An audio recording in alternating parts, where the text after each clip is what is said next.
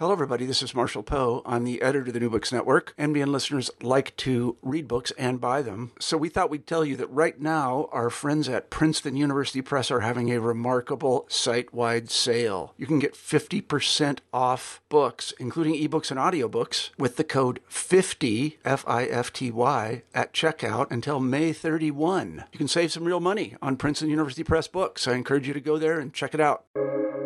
Welcome to the New Books Network. Welcome back to New Books in Eastern European Studies, a channel of the New Books Network.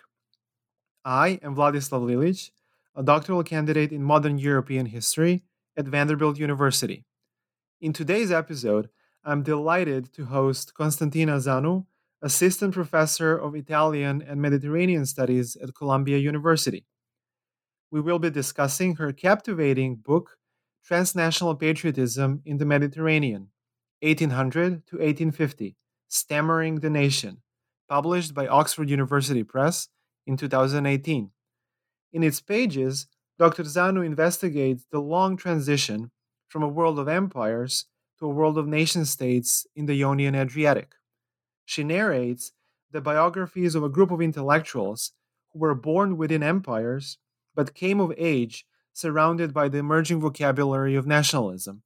Stammering the Nation follows a generation of literati from the Ionian Islands who experienced the collapse of the Republic of Venice and the dissolution of the common cultural and political space of the Adriatic, and who contributed to the creation of Italian and Greek nationalisms. By uncovering this forgotten intellectual universe, the book retrieves a world characterized by multiple cultural, intellectual, and political affiliations that have since been buried under the conventional narrative of the formation of nation states. Ultimately, the book shows how modern nations emerged from an intermingling rather than a clash of ideas concerning empire and liberalism, enlightenment and religion, revolution and conservatism, and East and West. Dr. Zanu, welcome to New Books in Eastern European Studies, and thank you for taking the time to talk to me about your book. Hi, thank you so much for having me. I'm very happy to be here. As is customary on our channel, I will start us off by asking how your previous research had led you to write Stammering the Nation. You had previously co edited a volume with Maurizio Isabella on Mediterranean diasporas, politics, and ideas in the long 19th century. How are the two projects related, if at all? Yeah, the two projects are very related. They were actually works in progress and in parallelly together. They developed together as projects, and in fact, let's say that the Mediterranean diasporas volume, which came out of a series of of conferences that we organized with Maurizio. Um, was part of gave me the wider framework where to place the book. And not only that book specifically, that volume, but in general, my dialogic relationship with Maurizio Isabella, which started much earlier when I was already doing my PhD in Italy, and I was working on Greek exiles in Italy, while Maurizio was finishing his book on Italian exiles in Greece and elsewhere. We realized that we were actually thinking that world of people on the move and their political visions and ideas um, as part of this. We were thinking in the same way. Um, so we came together, then we became best friends, and then intellectual peers. So we decided to organize these conferences, and then we decided to publish this volume, which is not really the proceedings of the conferences, but it's a kind of a concise version of what of some selection of papers, but we also asked from people to give us more other papers. While we were doing these things, we were both working on our books. Maurizio is about to publish his book on the Southern European revolutions of 1820 and 21. So he's still been working on that, and I published Stammering the Nation. So you understand, it's all connected. Mm-hmm. Excellent. And if he's listening, we're sending our warmest regards to Dr. Isabella. Um, your book draws on recent works in global microhistory and historical biography, right? So you zoom in on a few dozen more or less known individual trajectories to survey grand, sweeping historical change in the region. Would you tell us more about your method?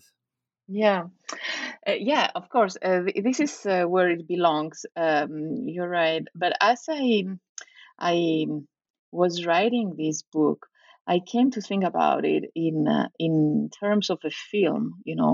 I have a background also as an actress. Mm-hmm. Before being a historian, I used to be an actress. So I tend, and also my father is a theater director, and which means that because I am mentioning this because we discuss with my father all the time about my writings. So it means that when I was thinking about this book and I was discussing with him all these ideas, he told me, okay, that's great, but where are your characters in all this? In dramatic terms, in terms of film, you need characters, right? Mm-hmm. Uh, Characters that make history really come alive. This is the way I understand somehow stories myself, being raised in an environment of theater and drama. So I thought, exactly, this is what I should do. I should narrate the story through the eyes of these characters and not through the eagle's eye of the historian. Of course, we are historians. We know much more than the characters of the times that we write about, as we know much less about ourselves than what a future historian will know. The future historian will know our future. We know nothing about our future. But what I try to do is to to describe the changes experienced by these individuals from their point of view. In a way, I try to imagine a world that I could perceive myself. Let's say if I would see as I saw my world changing, I wouldn't be able to tell an over a an all-encompassing story, but I would be able to describe what I can see and experience myself as a person in this world. So I thought this is the way that I would transmit history. On the other, so this is at the narrative level. On the other hand, I feel that focusing on lives and narrating lives gives you, as a historian, more possibilities of understanding, not just making things more alive, as I said, but also lives, because they're messy usually, right? And because they take place in different contexts. Um, like our own lives, if you think from how many environments we have been living in and traveling, and how multiple contexts live in our everyday experiences, right? So somehow lives put together phenomena that we hardly think are related. So somehow they give us new insights about how historical phenomena connect, and they also give us uh, different sense of geography, because lives are not very obedient always. I mean, they are becoming, they in the 19th century they were becoming more and more obedient to the geographies of the new states, right? But they were not always so, and so lives that elude frontiers, all kind of frontiers, geographical but also cultural, um, they create by themselves, if you follow them, different perspectives on divisions of the world. So they provide you with different possibilities about ideologies, political solutions, all these things. They provide you with what I term open-ended future. Mm-hmm. It's a wonderful segue into my next question. You forcefully argue that the transition from empires to nation states in the Ionian Adriatic had been more protracted, complex, and, as you just put it, messy or messier than separate national historiographies have cared to admit. So, how do the analytical concepts of transnational patriotism and imperial nationalism help you illuminate this process? Yeah. So this is a great question at the heart of what I was trying to do. In reality, we are used to this story of nationalism, as being exclusive, exclusionary, and aggressive, and that brought all these bad things that we know that it brought in the 20th century mostly. Um, but I was, as if you focus in that very first part of the 19th century, I believe until the times of the crime, let's say until the 48, and then maybe also the Crimean War. So these were the times that the vocabulary of the nation, not yet of the nation state, the vocabulary of the nation was born, end of the 18th century, beginning of the 19th century. And it didn't have yet the content that it would acquire later. It was born. So it was born with multiple possibilities, which we tend to forget because one among these possibilities was realized, the possibility of nations forming their own states. Instead, if you look at that period of yet nationalism under formation, you get very different meanings of nations.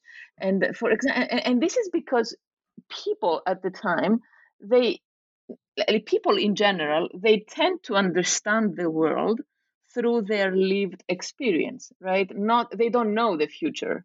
We historians know the future, as I said.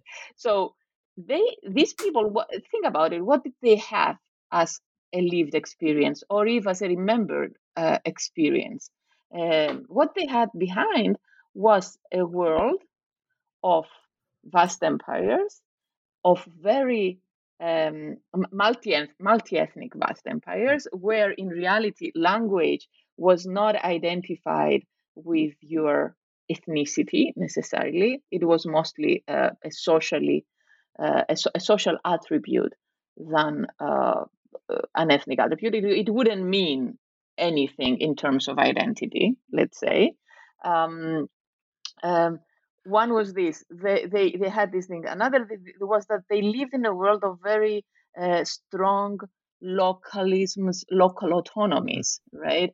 And this was obvious even in the first liberal revolutions. If we take the case of the 1820-21 liberal revolutions in the Mediterranean, if you take the Greek Revolution, or even the Sicilian, Neapolitan, and Piedmontese revolutions and the Spanish revolutions, these were the demands of the revolutionaries. Were always, they started at least as demands of local autonomy in front of a centralizing power. They were not demands of creating a unified nation state. There was not such concept, even, to be honest. So you had this strong tradition of local autonomy, and also you had this idea that, of course, if you can have ethnic ethnic or even national uh, existence, let's say, which would be independent of the political setting in which you would live. So the important thing for these early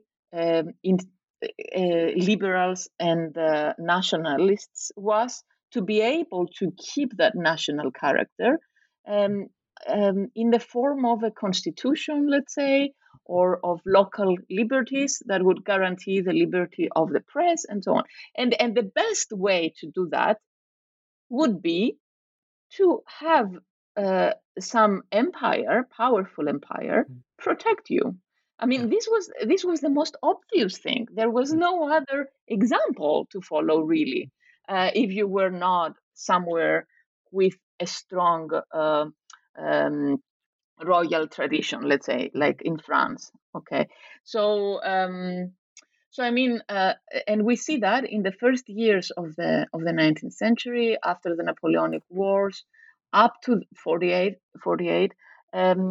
all the solutions that were proposed and thought about by the liberals that I have been studying were solutions of some form of national independence, which would be a statelet, a small statelet protected by big empires.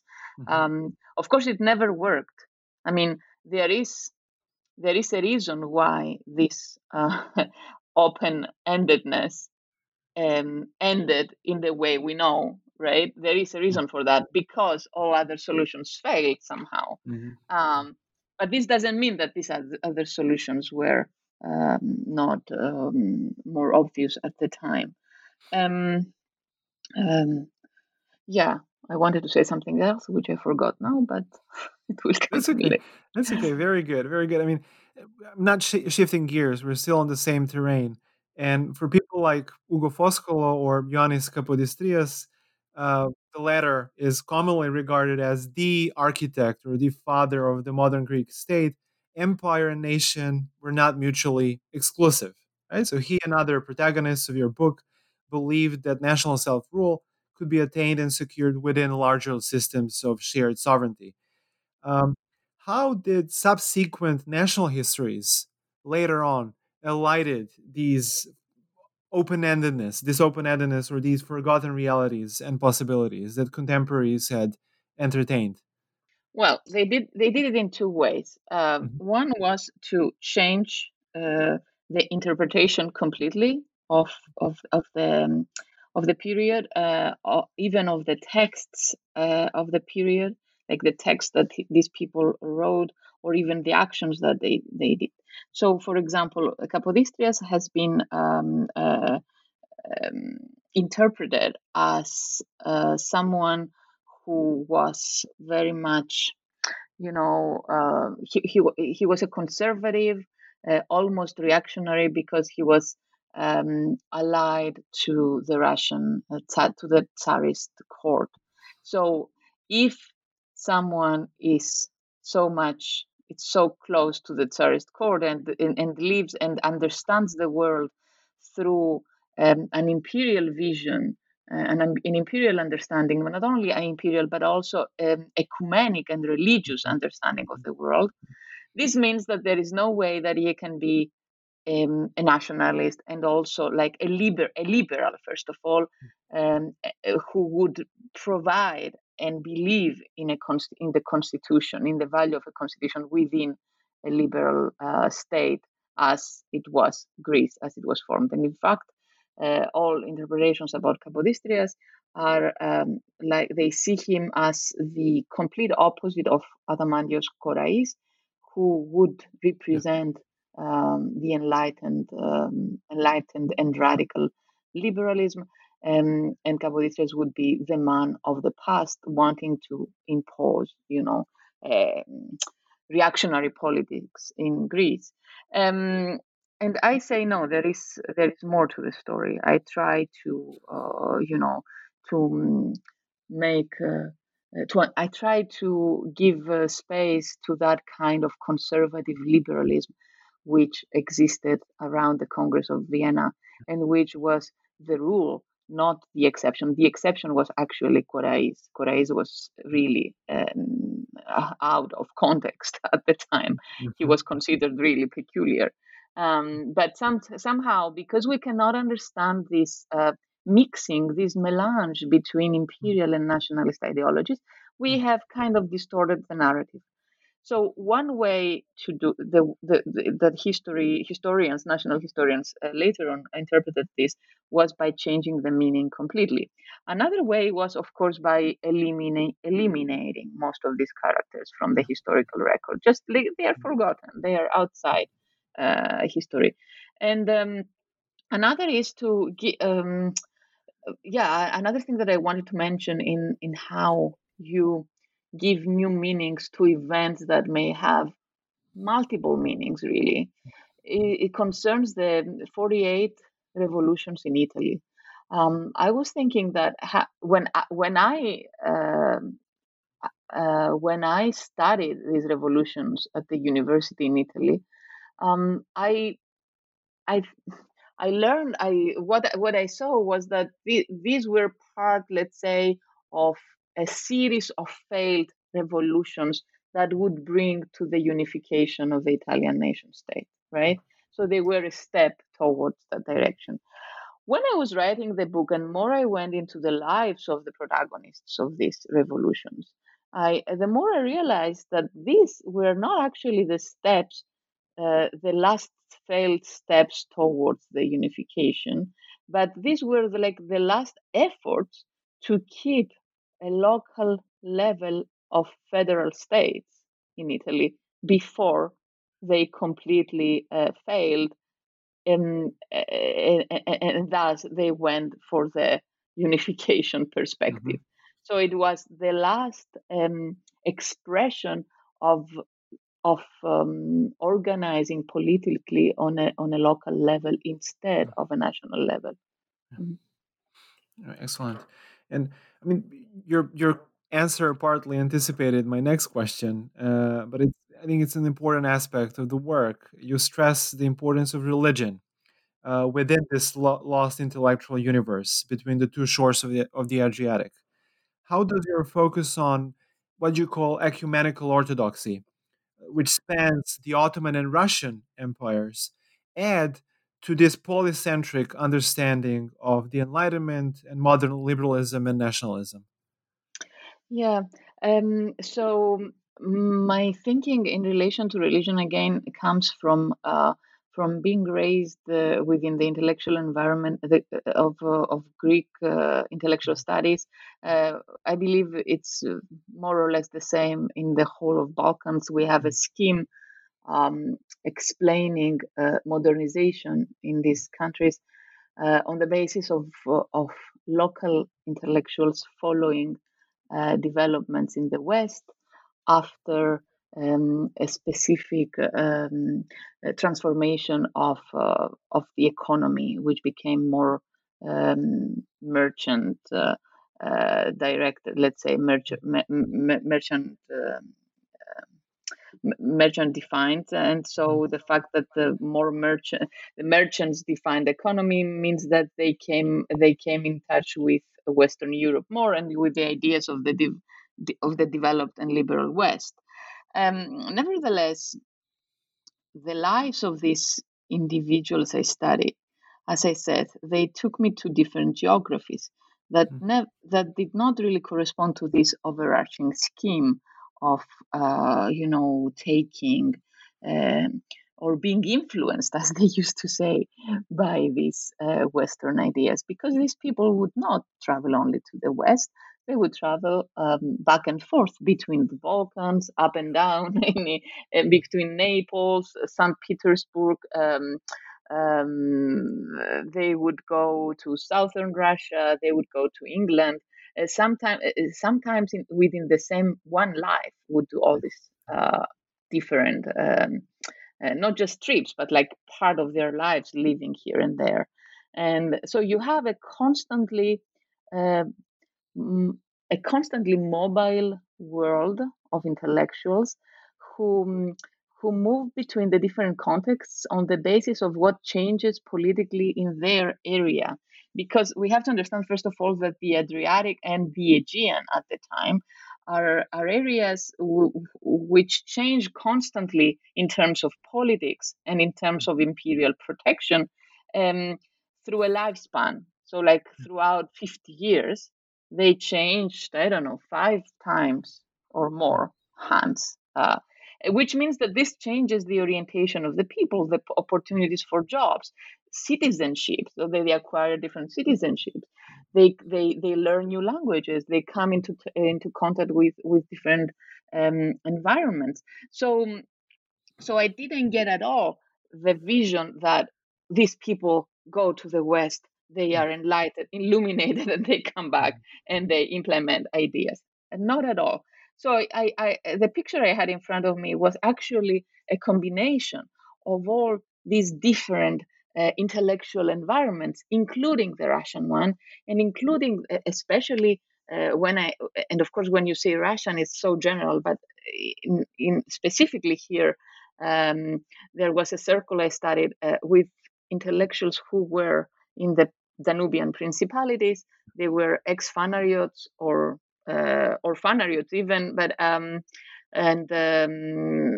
these people, they somehow most of them were working by that moment. They were working for the Tsarist court, and they developed somehow a form of Greek patriotism, even if they had never stepped foot in what became Greece after all.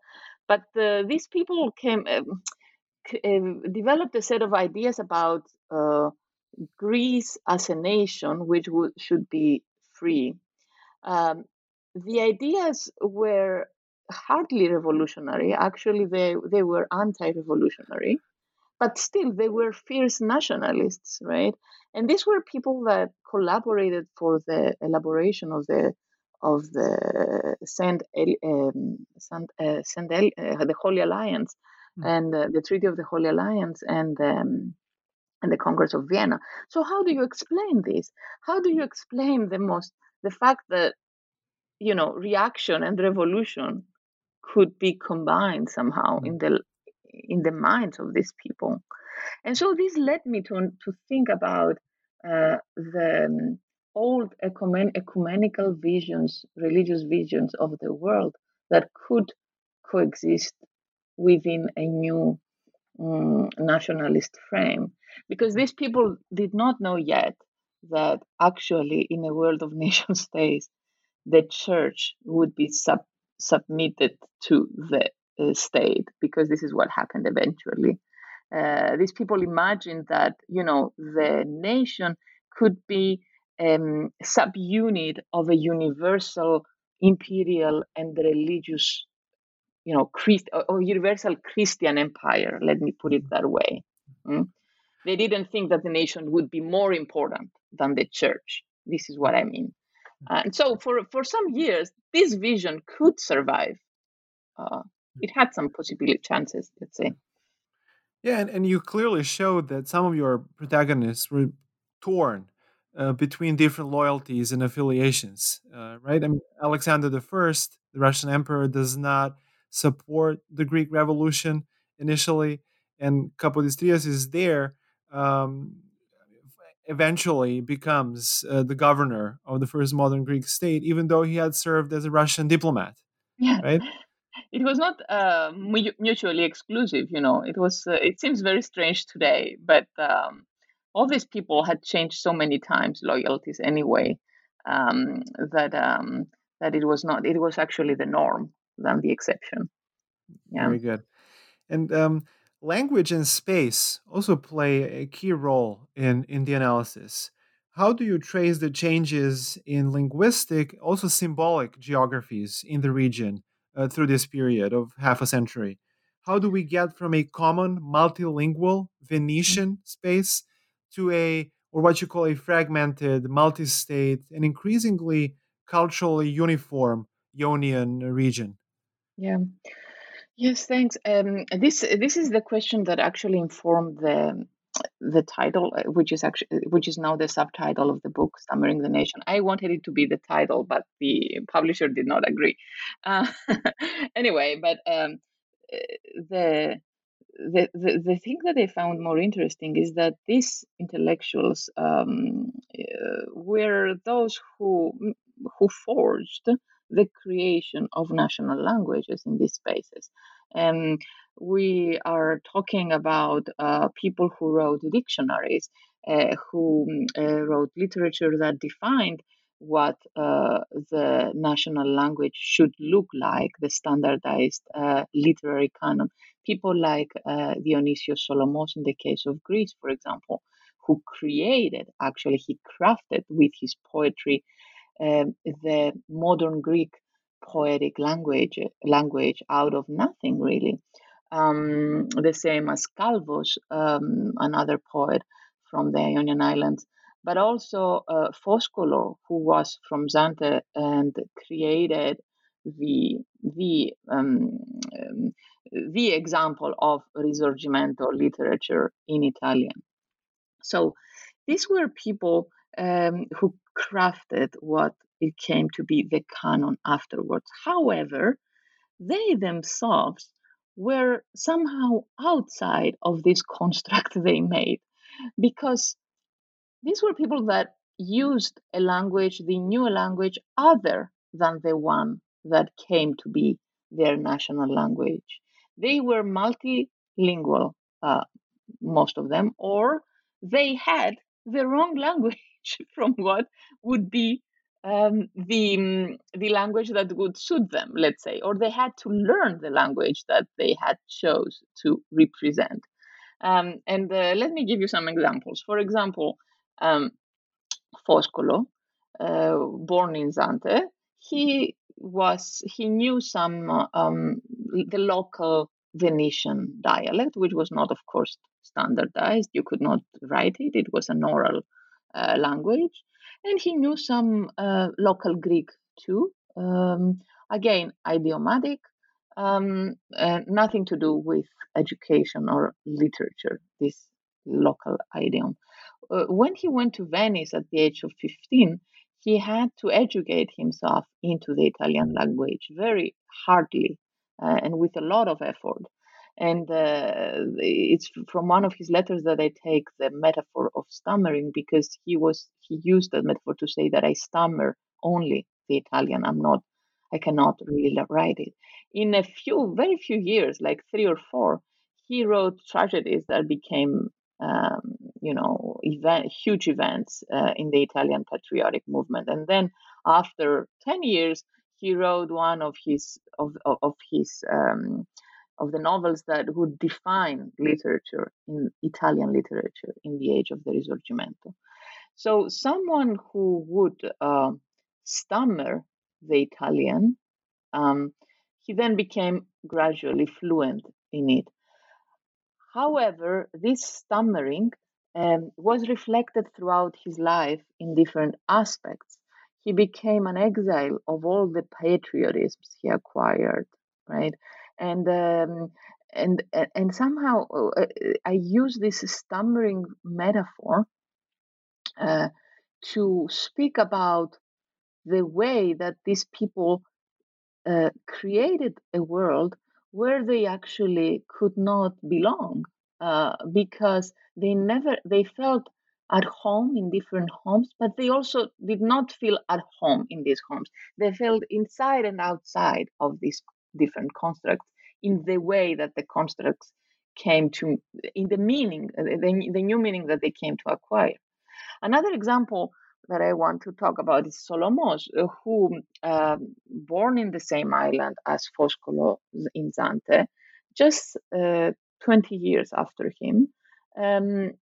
Um, he was educated in the Italian language because he went to a school and university in Italy. He had no idea. He just knew some elementary Greek, the kind of lullabies and things that his mom, that his illiterate mother would sing to him. And then he decided, and he started a literary career by writing poetry in Italian, of course. There was no other way to write poetry. There was no tradition in Greek poetry. So when he went back to Greece and the Greek Revolution, he went back to the Ionian Islands, never to Greece, sorry, and the Greek Revolution erupted, he took the advice of friends, and he also thought that he had better chances if he wrote in this new field that opened up, which was Greece, really. So he created Greek literature, and he started learning, like actually inventing words that he said he gathered from the mouth of the people. And he wrote his poems in Italian, and then he wrote them in prose, in Italian prose, and then gradually and very with a torment, a very difficult process, a very long process, he translated them into Greek, modern Greek poetic terms, and he became the national poet of Greece. By the end of his life, he was already very tired of this effort. So he decided, okay, now I can relax. I can go back to writing Italian the way I know it. So he, in the last years of his life, he never wrote Greek again. He was by that time the national poet of Greece, but he never wrote Greek again. But the Balkans are full of these kinds of stories. I was planning at a certain moment to write something about these intellectuals in the in between in the Balkans, but then my life took me to the US, and I I changed my mind. But yeah. And what you have described so wonderfully now is an in-between space in a context that is linguistically and politically flexible, and, as you would put it, open-ended, in which people like Foscolo, Solomos, Calvos operated and lived their lives. But when we arrive at mid-century, Nicola Tomaseo makes an appearance on Corfu, and at that time, things are different, right?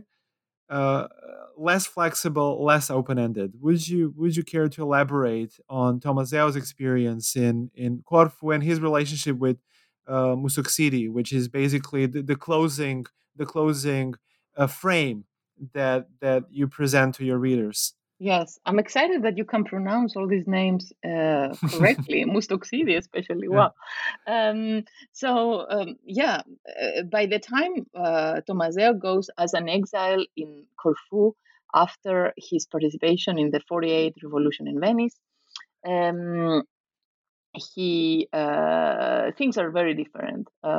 We have the outbreak of the Crimean War, where in reality, we see a hardening of the lives of the lines in term of religion. First of all, so it's the first time that in the Adriatic you see the distinction between Catholic and Orthodox Christians to be so hard. Before that time, a local kind of religious coexistence in the islands, but also in the Adriatic in general, um, would enable Orthodox and Catholic to marry with each other with no problem, to use the churches alternating in the same Mhm. spaces. Yeah. Like it wouldn't be. It was more of a fluid and even borderland religion. It has been characterized by new studies. But by the time of the Crimean War, and because of the effort that Russia put into religious education, because one of the strong cards of Russia's imperial expansion in the Mediterranean was religion, really. So they played this card out very strongly, especially in the Aegean and the Ionian Islands. So they they kind of forced awareness about orthodoxy as being distinct from Catholicism. At the same time, of course, the Pope is forcing a new, a harder vision of Catholicism through activity missionary activity in the East, right? Because they perceive the threat from Orthodox Russia. So you have this field of religious battles in the Mediterranean that hardens the lines between populations. And so Tomaseo, being a Catholic and a fierce Catholic, like he was a believer, he still believed that actually he's another example of someone who believed that his nationalist vision of Italy could coexist with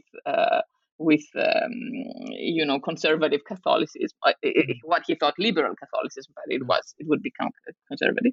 Um, so he perceived this inimical atmosphere against Catholics in Corfu, a space where he thought it was much more welcoming for Catholics during its long history of Catholic hegemony, really there. That was one thing of lines hardening at the time. And you could see this religious lines hardening also in Venice itself, where it had a long, a centuries-old community of Greeks. When we say Greeks, of course, in the Venetian context, we mean all peoples, all Orthodox peoples from the Balkans. They would be part of that community. And so we see that in the mid-century, all this, the remainings of these people there, because the community was like losing its its power and its members. But those who stayed there, they were complaining that they couldn't find jobs anymore because they were Orthodox. Okay, so another field of hardening was the linguistic divisions. So by this time, we see that language has come actually to represent your national belonging. So this means that anything you could do with you would do with language. For example, the way the language you would choose to write your works in, right, would mean something. It would be a political statement. So I decide to speak, like I said about Solomos, I decide to write Greek poetry because politically I want to be Greek, because culturally I want to be Greek, but also because I am in favor of the Greek Revolution and I want to belong in this new world. The same happened with many intellectuals in the Ionian Islands, Mustoxidi being one of them. Mustoxidi had become, let's say, for those who do not know, and why should you know Mustoxidi? But Mustoxidi was one of these figures completely forgotten nowadays. But he was very important at the time, in the sense that he had acquired a lot of fame in Italy as a classicist, in Italian classicist, of course. He was writing about Homer in Italian. He was formed into Italian letters. He lived in Italy for many years. He then became a diplomatic servant of the Tsar in the Russian consulates, which were multiplying in Italy at the time. And then being a close friend of Capodistrias, he was invited by him to become the the minister of culture of the newly founded Greek state. So he started learning Greek, and then once Capodistrias was assassinated, he went back to his native Ionian Islands, and he became a politician in the British protected so-called independent state of the Ionian Islands. So there, because he thought that the Ionian Islands should be part from now on of the Greek world, and this is what actually Britain had promoted among its policies, because Britain thought that Britain would acquire a lot of support at the local level if they presented themselves as protectors, imperial protectors, who would help promote the ethnic identity of the islands, so they would help Hellenize the islands, let's say.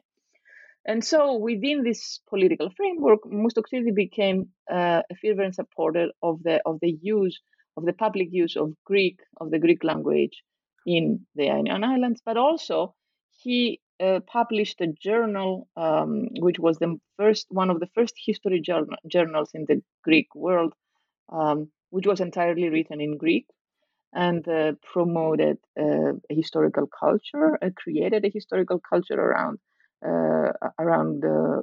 modern Greek history. So Tommaseo and Mustoxidi had been very close friends in the past, in their Italian past. Now they are found in the Ionian Islands under these new conditions. Everybody's changed, right? And And Tomazeo cannot recognize this friend who was working with him in Italy, help him translate ancient Greek into Italian. So Tommaseo was helping him because Tommaseo had a better idea of ancient Greek, and also he actually knew better modern Greek at the time than Musoxidi himself. And now he sees this friend who doesn't recognize his Italian past at all. He promotes just the Greek he promotes everything Greek on the islands. He develops this anti-Italian rhetoric and anti-Catholic rhetoric because Mustoxidi is also a believer in the Orthodox Church and in this ecumenical Orthodox imperial tradition. So they clash. Tommaseo is very hurt. He writes these long letters, public letters, one after another, and Mustoxidi answers. And so I end the book with this personal, if you want, clash, which becomes, of course,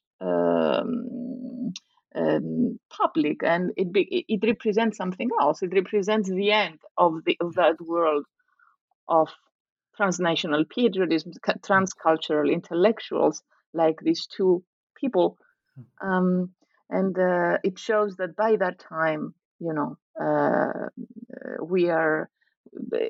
live in a new world. Yeah. In other words, the Ionian Adriatic changes from a bridge into a border, as you put it. Yeah, which, if I may say, I should recognize that this is an expression used by Dominique Reil in her amazing book about the nationalists who feared the nation. You probably know it. It was published in 2012. And it talks about, Tommaseo is one of those characters, and actually talks about these multinational intellectuals in the northern part of the Adriatic. Yeah. Wonderful. And Dr. Reil has a new book out in 2020 yes. on Fiume, so we also send our warm regards to her if she's listening. She will listen, and also I should say that she was also one of my big inspirations, and she takes part in that book I co-edited with Maurizio. So splendid. Yeah. Well, finally, where has this project taken you, Dr. Zanu? What are you currently working on? Thank you. That's a beautiful question. I think that this project, the first project, was very very autobiographical in a way. In that this project expressed so many things that I wanted to put into paper at that phase of my life. And if I may, I say a few words about that. What I mean is that, when I started studying these subjects, I was a student in Greece and then in Italy. And so I was like immersed in these two cultures, and I was trying to somehow find a subject that would put them together. And this world, which was lost in between the shores of these two countries, was a very good thing to do that. And then the kind of questions that I ask, though, are very much they were very much connected to the fact that I grew up in Cyprus, in Nicosia, as a daughter of a refugee family from the north, a Greek Cypriot refugee family, and I always, growing up in a fragmented space, really, because I grew up in this city which has questionable boundaries and very elusive boundaries. You never know when the road ends, and you don't understand if you are on the other side. What is the continuity of the street, really?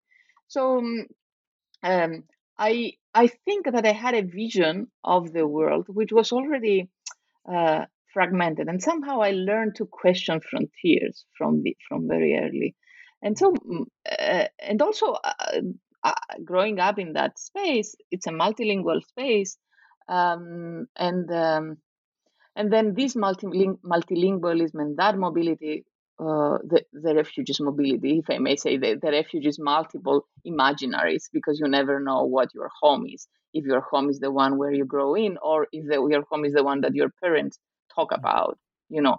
And then that fragmented imaginary coincided, and it was merged with my imaginary, with my life as a student on the move, and a scholar on the move, like all nomadic scholars of our age. Because before I found a job, which I hope is permanent, um, I like lived and worked in more than 8 countries.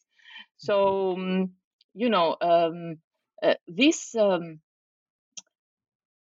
being a bridge, an intellectual bridge myself, um, led me to ask this kind of questions to this subject. So I think I did that. It was really a little bit of therapeutic also talking about this.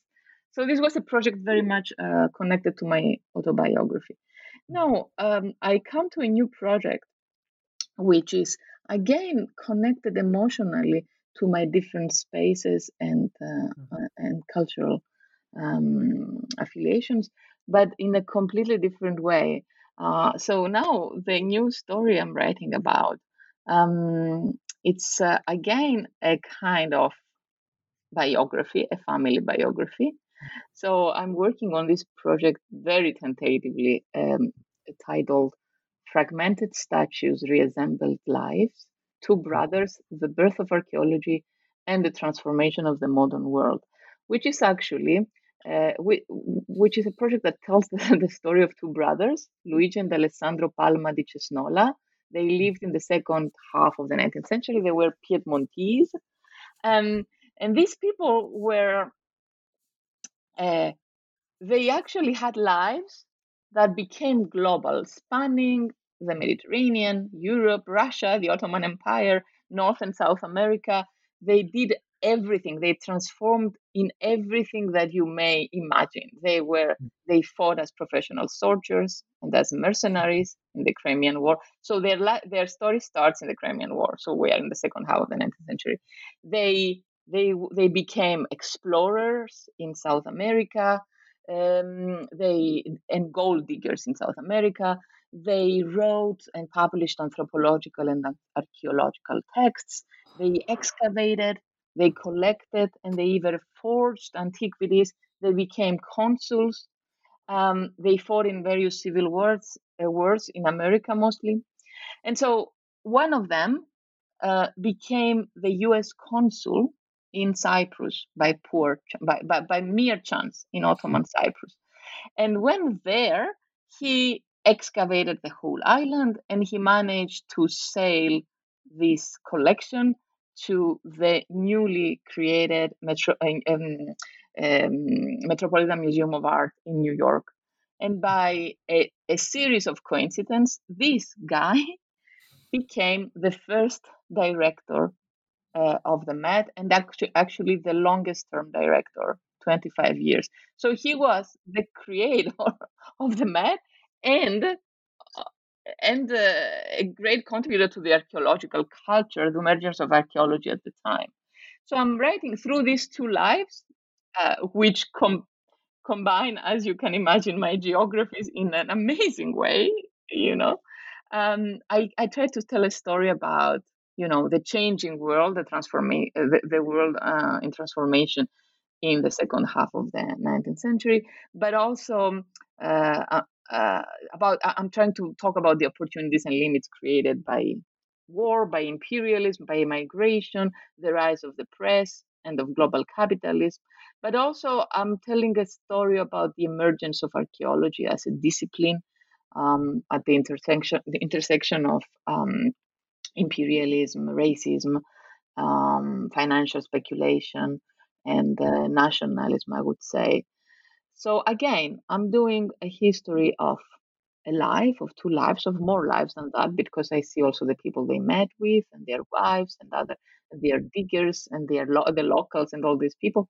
And I try to tell a bigger story, combining at the same time an emotional level, which is very autobiographical about myself. Fascinating. I cannot wait to read it. And this goes to show that everyone should study the 19th century. I mean, one cannot make these things up. That's Wonderful. true. That's true. They are much fancier than any fiction. Sometimes I find the history to be really much more imaginative than fiction itself, right? Yes. Dr. Zanu, it was an immense pleasure talking to you today. Me too. Thank you so much for joining New Books in Eastern European Studies. Thank you. Bye.